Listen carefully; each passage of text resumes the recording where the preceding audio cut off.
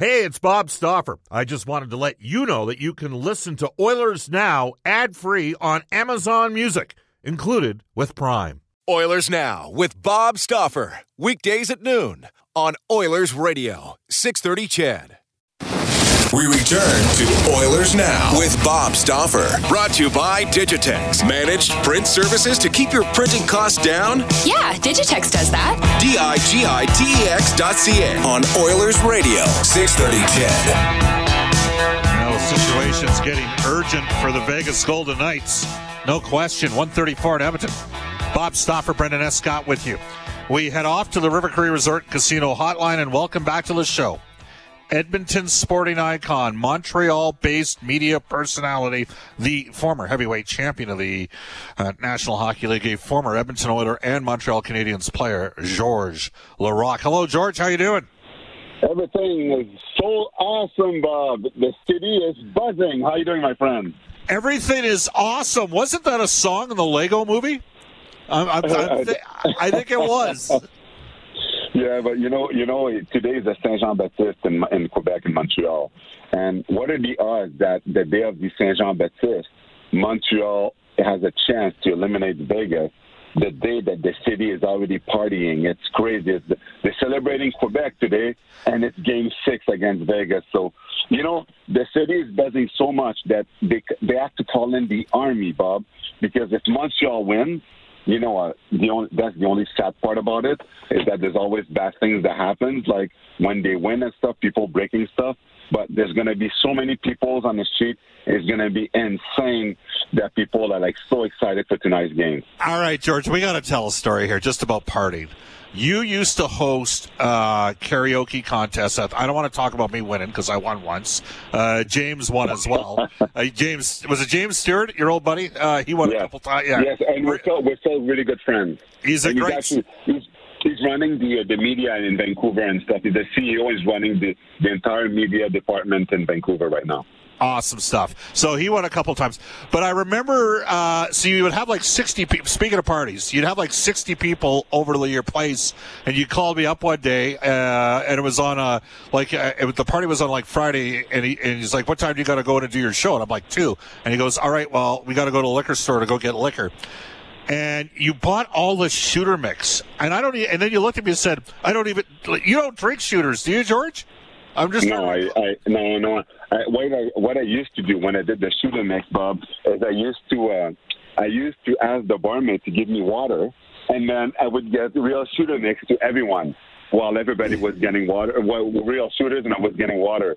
Because, I wanted to be responsible. I was driving and everything, so I wanted to make sure that I was going to be okay. Because I remember the bill one time was $1,500, and you're like, you looked at me and you said, "Bob, are you going to pick that up?" And I'm like, "Are you kidding me, George? No, I'm not picking that up." And you just started laughing. It's okay, Bob. You're making exactly. you're making $750,000 or whatever it was that year with the Oilers, and I'm like, "No, I'm not picking it up." But I do remember people having a pretty good time. So this is a big day in Montreal. So are people getting in after it all day long? Are they going to be fueled up before tonight's game? What's crazy is that I think tonight's game there's going to be 3,500 people. That's the most the government will allow the guys to have. But what doesn't make sense, and there's going to be probably 20,000 people on the street around Bell Center to celebrate. So, and everybody side by side screaming and stuff. So how does that make sense to you that there's 2,500 people in the building, and outside of it, there's 20,000. And tonight, it might be even worse, because if they win, man, there's going to be a parade. It's going to be insane, because it's already Saint-Jean-Baptiste also. Man, there's going to be fireworks. There's going to be so many things tonight. It's going to be so interesting. So that's why when I'm looking at all this, I'm like, man, tonight, it's going to be a special night, and it's going to be amazing, because everything that is going on and stuff, people are they're pumped up, and they hope that the team wins, and it's going to be insane. So that's why when you look at all this, man, I hope they finish it tonight, because, again, there's nothing guaranteed, because you don't want to go back to Vegas for game number 7, because if you go there, I don't think Vegas is going to lose 2 games in a row in Vegas. So that's why when I look at all this, tonight is the night they have to win. The guys, they know this. and it's going to be very intense tonight. Why are Montreal winning the series right now, George, in your opinion? To be honest with you, it's because Montreal, they want it way more than Vegas. I'm looking at all the top guns from Vegas. They're not doing anything. Stone, which is known as one of the best defensive forward and offensive guy, he's not doing anything. Pacioretty's pretty quiet. Marchessault's pretty quiet. They're all quiet. The top guns are not scoring. Nobody's doing anything. And when you're looking at this, you can't win if your top guns are not. They're invincible. And you look at Montreal defense. The top four, they look like four Chris Pronger out there, just like Luke Richardson said when he was talking about them. They're not giving him anything. They're closing the middle. Defensively, Montreal is better. Obviously, Price has been really good, but so has Leonard and Fleury's been good. So the difference is really the way that, the whole team is playing, the desperation Montreal is playing every game. Montreal is playing like they're obsessed right now, the way that they're playing, and it's amazing to see that because they want to win. And they don't care if they play in Vegas in front of 18,000 fans or anything. They're like, you know what? We're going there to win, and we don't care that we're the underdog. And Vegas, with all the talent that they have, it's only the work ethic. The work ethic is not as intense as the one in Montreal, and that's why they can't win right now. And I think that tonight, because they'll be facing elimination, Vegas is going to give the best game tonight. And at the same time, no one understands why they put Leonard in. They didn't put Leonard in that last game. Leonard wins a big game in Montreal, Game 4. So you think Leonard's going to be a net for the game back in Vegas. You put back Fleury in there. Leonard is rested. He's told the game in Montreal, and you don't put him in. That also didn't make sense. So Leonard's back in net. Pressure is on them. But I think that now you'll see more level of desperation. It's going to be a tight game. But on a tight game, you got to give advantage to the best goalie, which is Price. But again, I would not be surprised. As much as I love Montreal to win, I would not be surprised to say Game 7 in Vegas. Well, I think Montreal. I don't think Vegas is going to beat Montreal twice. I got news for you. I agree. I don't think they can beat them twice in a row. And there's just something about how the Canadians play. Obviously, Price is special. Look, you're a former teammate of Marc-Andre Fleury. Is he? You played with him in Pittsburgh. Is he got the right type of temperament and personality to handle what's going on here, back and forth between? Man, yes, he does. He was. The lack of respect the team showed him last year in the playoff when they signed Leonard during the playoff, and they didn't tell Fleury, and they didn't tell him that Leonard was going to be the goal of the future. When Fleury was the goalie that was there when they started the franchise, he was the face of the franchise. Even though they show lack of respect like that, he got ready this summer for this season, and he was outstanding this year in this season for Vegas all year long, despite the fact that he knows that the future of this team is going to be with Leonard that is younger, and they signed a longer-term contract with him. So Fleury knows that he's gone, but look at the way that he's playing despite knowing that. And, he's an awesome goalie that many teams are going to want when Vegas is maybe at the draft or whatever, they're going to trade him and stuff. But Fleury is professionally such a great guy. Everybody loves him on the team. He's a winner. And it's unfortunate the carousel of goaltending that they're doing. But, man, he did an amazing job in the playoff. So was Leonard. Other than a 7-1 game, obviously he lost against Colorado. The last game in Montreal, he stole it for his team. So Leonard is rested. He's pretty solid. And I think he's going to be pretty good tonight, too. George, when you're doing radio in Montreal and you're talking to fans the day after the games, were they getting a little bit conspiracy theorists on the officiating in the two games in Montreal? Man. The non-call on the Perry play, which should have been an automatic double minor, and then not calling a penalty on Braden McNabb when the Canadians were already on the power play right at the end of the second period of Game 4. For me, that was inexcusable. He punched him right in the face, right in front of Chris Lee. And so how upset were the fans of Montreal on that? The fans, they were calling for his head. They couldn't believe how bad that he was.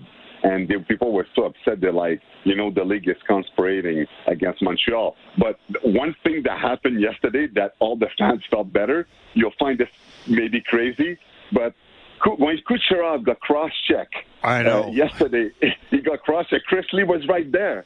So people saw there was no call. We saw McDavid agent so mad about it, and he's right. So Montreal fans were just like, oh, he's not just bad with us, he's bad with everyone. Because you don't call the cross-check on Kucherov, the leading scorer in the playoff. He's right beside him, cross-check in the back. And Kucherov goes down and he's out. for the game, maybe the series or maybe the next playoff if they win. My God, if he didn't call that, it shows you that Christie is not just bad against the Avs. He's bad against any team. Well, Connor McDavid's played 500 minutes in the playoffs. He's only drawn 3 calls. He has not drawn a penalty, George, in the last 2 years in the playoffs. He played 8 games. Wow. And he can't get a power play call. So that's Jeff Jackson. This is not going to go away for the league. They do have. Here's the thing, George. They got to protect the. They got to protect the Stars because they've eliminated the enforcer, and they don't let the teammates protect the star players. So the officials have got. They just call the damn penalties. You know what I'm saying? I agree. I know that in the playoffs you want to put the whistle away, but at some point you got to protect the players. And if you don't, somebody's going to get hurt very bad. So that's why when I look at all this, to me, it didn't make sense. But I think the league has talked to the official now because the last 2 games, at least with Montreal, things have been called. So it's been much better. But, man, we understand playoff hockey has to be more physical, and you don't ref it like regular season. But the thing, Bob, that I don't understand is why hockey is not ref like all the other sports. Why referees in hockey control the game? You don't see this in the NFL and the other sports. But in hockey, the referee always try to give a chance to the teams to get back in the game. If you do a call, you make a mistake, you want to even it up and all that stuff. They don't do that in all the other sports. You're a ref, call it the way it is. Call every fault the way it is, and then make it even for everyone. Don't try to control the game. Sometimes we watch a hockey game, we know a penalty is coming. We know that penalty is coming. The ref is going to call one because of whatever reason, right? We could feel it sometimes, and it's not the way it's supposed to be. Call a fault when there's going to be one, and don't call one and if there's none. There's no way or don't try to control a game to make it more fun, more even. At the end of the game, when you pull the goalie, what did the referee do all the time? Pull the whistle away because you want to give a chance to the team to get back because the goalie's not there anymore. And you can get away with pretty much murder when the goalie's out of the net. But why doing that? This is a bad attitude. So that's why all that stuff, Bob, hockey should be ref like all the other sports, call everything. Because after a game, a hockey game, if you talk about the ref, it's wrong. You should never, if you don't talk about the ref in a game, that means they did their job because they should never have a say to the result of a game. And if they do, then it destroys the game. George, we know you love soccer, European football. The Euro is taking place right now. France is very good. They had an exciting game yesterday, 2-2 against Portugal. Karim Benzema, who wasn't on France for 5 years because he made a video about one of his teammates, which he shouldn't have done, naughty boy. What's your thoughts on what you've seen so far? Which country looks really good? Okay, so to start, everybody was bugging me, since I'm a France guy, was bugging me when we tied up with Hungary. And then when I saw yesterday the Germans, they tied up with them, I was like, yes, because we got a break. Because I thought for sure I didn't want to finish in the last place to play against, or second place to play against Belgium, because I don't think we were ready to play them then, because Belgium is strong. And that's the team so far that looks the stronger. You look at England are sleeping a bit. They can't score. Even though Harry Kane is sleeping, he's dead. Even though he's scoring so much goal in the Premier League with Tottenham, right now he's not doing anything. It's Rashford that is saving that team. You look at Belgium, Germany. Germany again, with the tied up, they're playing against. Against Ronaldo, and I look at this game, it's a wash, Whatever teams win, they're not scaring me. So, Ronaldo does whatever he can. Obviously, he got 2 penalty shots against the France. That game, 3 penalty shots on that game. The first 2 shouldn't even be penalty shots. Lloris, when he jumped in, he went a bit harder, but you don't give a penalty shot for that. He's going for the ball. And when Mbappe went down again, it's an even-up call that they did. So, anyway, it didn't matter. We got lucky with the tie to be finishing first. That's fine. We have a warm-up game against the Switzerland. That is awesome. The only thing I don't like is obviously our side of the bracket is much harder than the bracket with England and Germany. But at the end of the day, at least we get a game where now against Switzerland that Benzema now got going. Not his penalty shot, but the goal he scored was pretty nice, even though they reviewed it at 10. Now he's in gear. And we're going to have a warm-up game against Switzerland, and then we'll be rested for the semifinal and the final. We're winning again. We're winning the Euro Cup, Bob. We're going to be a repeat. We're going to win it. After the World Cup, the Euro Cup will be double champion. And I have no doubt about it. But the only team that is scaring me right now is Belgium. And don't even talk to me about Italy that played on a Z pool with teams that were terrible. And because they beat every team, people were like, oh, my God, Italy. My God, they won the draw. It was so easy. It's like they were playing against kids. When they play against a real team, they're going to get slaughtered. So forget Italy. France is going to win it all. And we're going to sing together on the air, La Marseillaise in French. George, I should mention, England's got to play Germany. That, you know what? That's just the wrong team always for England to play. And I had somebody text the show and say, England are like the Toronto Maple Leafs because England's their only major international tournament championship was the World Cup back in 1966, George. And the Leafs haven't won since 67, and they get all this attention every year, and they never win. I agree that they're like the Maple Leafs. That is awesome. I look at the talent on that team too that they have. But you know what? They're not defensively. They've been good, but they're not scoring anything. So that's why when I'm looking at that and stuff, I'm like, nah, they have no chance. Forget it and stuff. So no, they're not. And I wouldn't be surprised if Germany knocked them out. Like there's no doubt to me about it. Who you rooting for? I kind of like France. I don't mind Belgium. You too? Yeah, good. I like teams that attack. I like teams that play with. That's why I like Liverpool, right? Right. So I like teams that force the play, that play a high press, and I like that in every sport. I like teams that go for it, that get after it, that push the pace, that attack, that play. Like I like offenses in football that play up tempo, and basketball that play tempo. Right. That's the way. George, you're not just a Montreal Canadiens and Edmonton Oilers insider, but you're also our Euro 2020 insider in 2021. That says it all, my man. Is that it? That's all we have? Yeah, I got to get going here. It's already 1:51. I got to wrap the show up. It's been 18 minutes. Awesome. Anytime, brother. All right, enjoy the game tonight, George. Take care. Thank you, bro.